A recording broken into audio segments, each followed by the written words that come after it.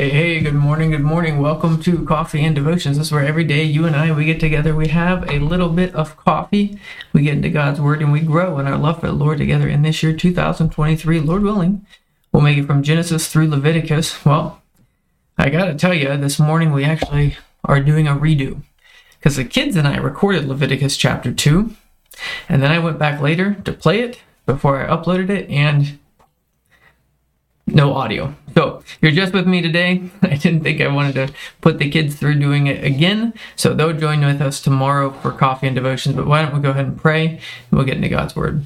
Lord, we thank you so much for this day, and we thank you for your Word. We pray that you would please bless us now as we read it, that it would be a blessing to our souls, that we would walk in your ways, that we would love you. Thank you so much for all you have done for us. In Jesus' name, amen. All right, here we go. Leviticus chapter 2. This is a grain offering. When anyone offers a grain offering to the Lord, his offering shall be of fine flour, and he shall pour oil on it and put frankincense on it. He shall bring it to Aaron's sons, the priests, one of whom shall take it from his hand of fine flour and oil with the frankincense, and the priest shall burn it as a memorial on the altar, an offering made by fire, a sweet aroma to the Lord. The rest of the grain offering shall be Aaron's and his sons. It is most holy of the offerings to the Lord made by fire. And if you bring as an offering a grain offering baked in the oven, it shall be unleavened cakes of fine flour mixed with oil, or unleavened wafers anointed with oil. But if your offering is a grain offering baked in a pan, it shall be of fine flour, unleavened, mixed with oil. You shall break it in pieces and pour oil on it. It is a grain offering. If your offering is a grain offering baked in a covered pan, so we've had baked in the oven, baked in a pan, now it's baked in a covered pan, it shall be of, again, fine flour with, again, oil. So all of them, fine flour, with oil. Different ways of making it, all of it, fine flour mixed with oil. You shall bring the grain offering that is made of these things to the Lord. And when it is presented to the priest, he shall bring it to the altar. Then the priest shall take from the grain offering a memorial portion and burn it on the altar. It is an offering made by fire, a sweet aroma to the Lord. And what is left of the grain offering shall be Aaron's and his sons. It is most holy of the offerings to the Lord made by fire. So this grain offering is, right, there's this portion of the flour that's going to be burned in the fire. No grain offering which you shall bring to the Lord shall be made with leaven. Again here, right? Fine flour mixed with oil, no leaven. Right? This is flatbread bread. This is like pita bread. This is no leaven to be found in it whatsoever. For you shall burn no leaven, nor any honey in any offering to the Lord made by fire. And so people will say, well, why? Why do you need to not have leaven? Why no honey? Honey here could mean, right, actual honey like we think of it, or like a syrup. And so you might think of unleavened pancakes with syrup, right? None of that stuff, right? Because it causes fermentation and death, and none of that. Right? Only unleavened fine flour. As for the offering of the first fruits, you shall offer them to the Lord, but they shall be burned on the altar for a sweet aroma. And every offering of your grain offering you shall season with salt. So the opposite of fermentation here, salt, that's preservation. You shall not allow the salt of the covenant of your God to be lacking from your grain offering. With all your offerings you shall offer salt.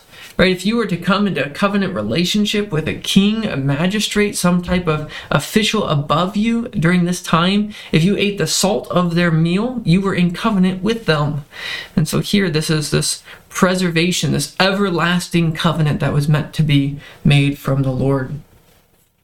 If you offer a grain offering of your first fruits to the Lord, You shall offer for the grain offering of your firstfruits green heads of grain roasted on the fire, grain beaten from full heads.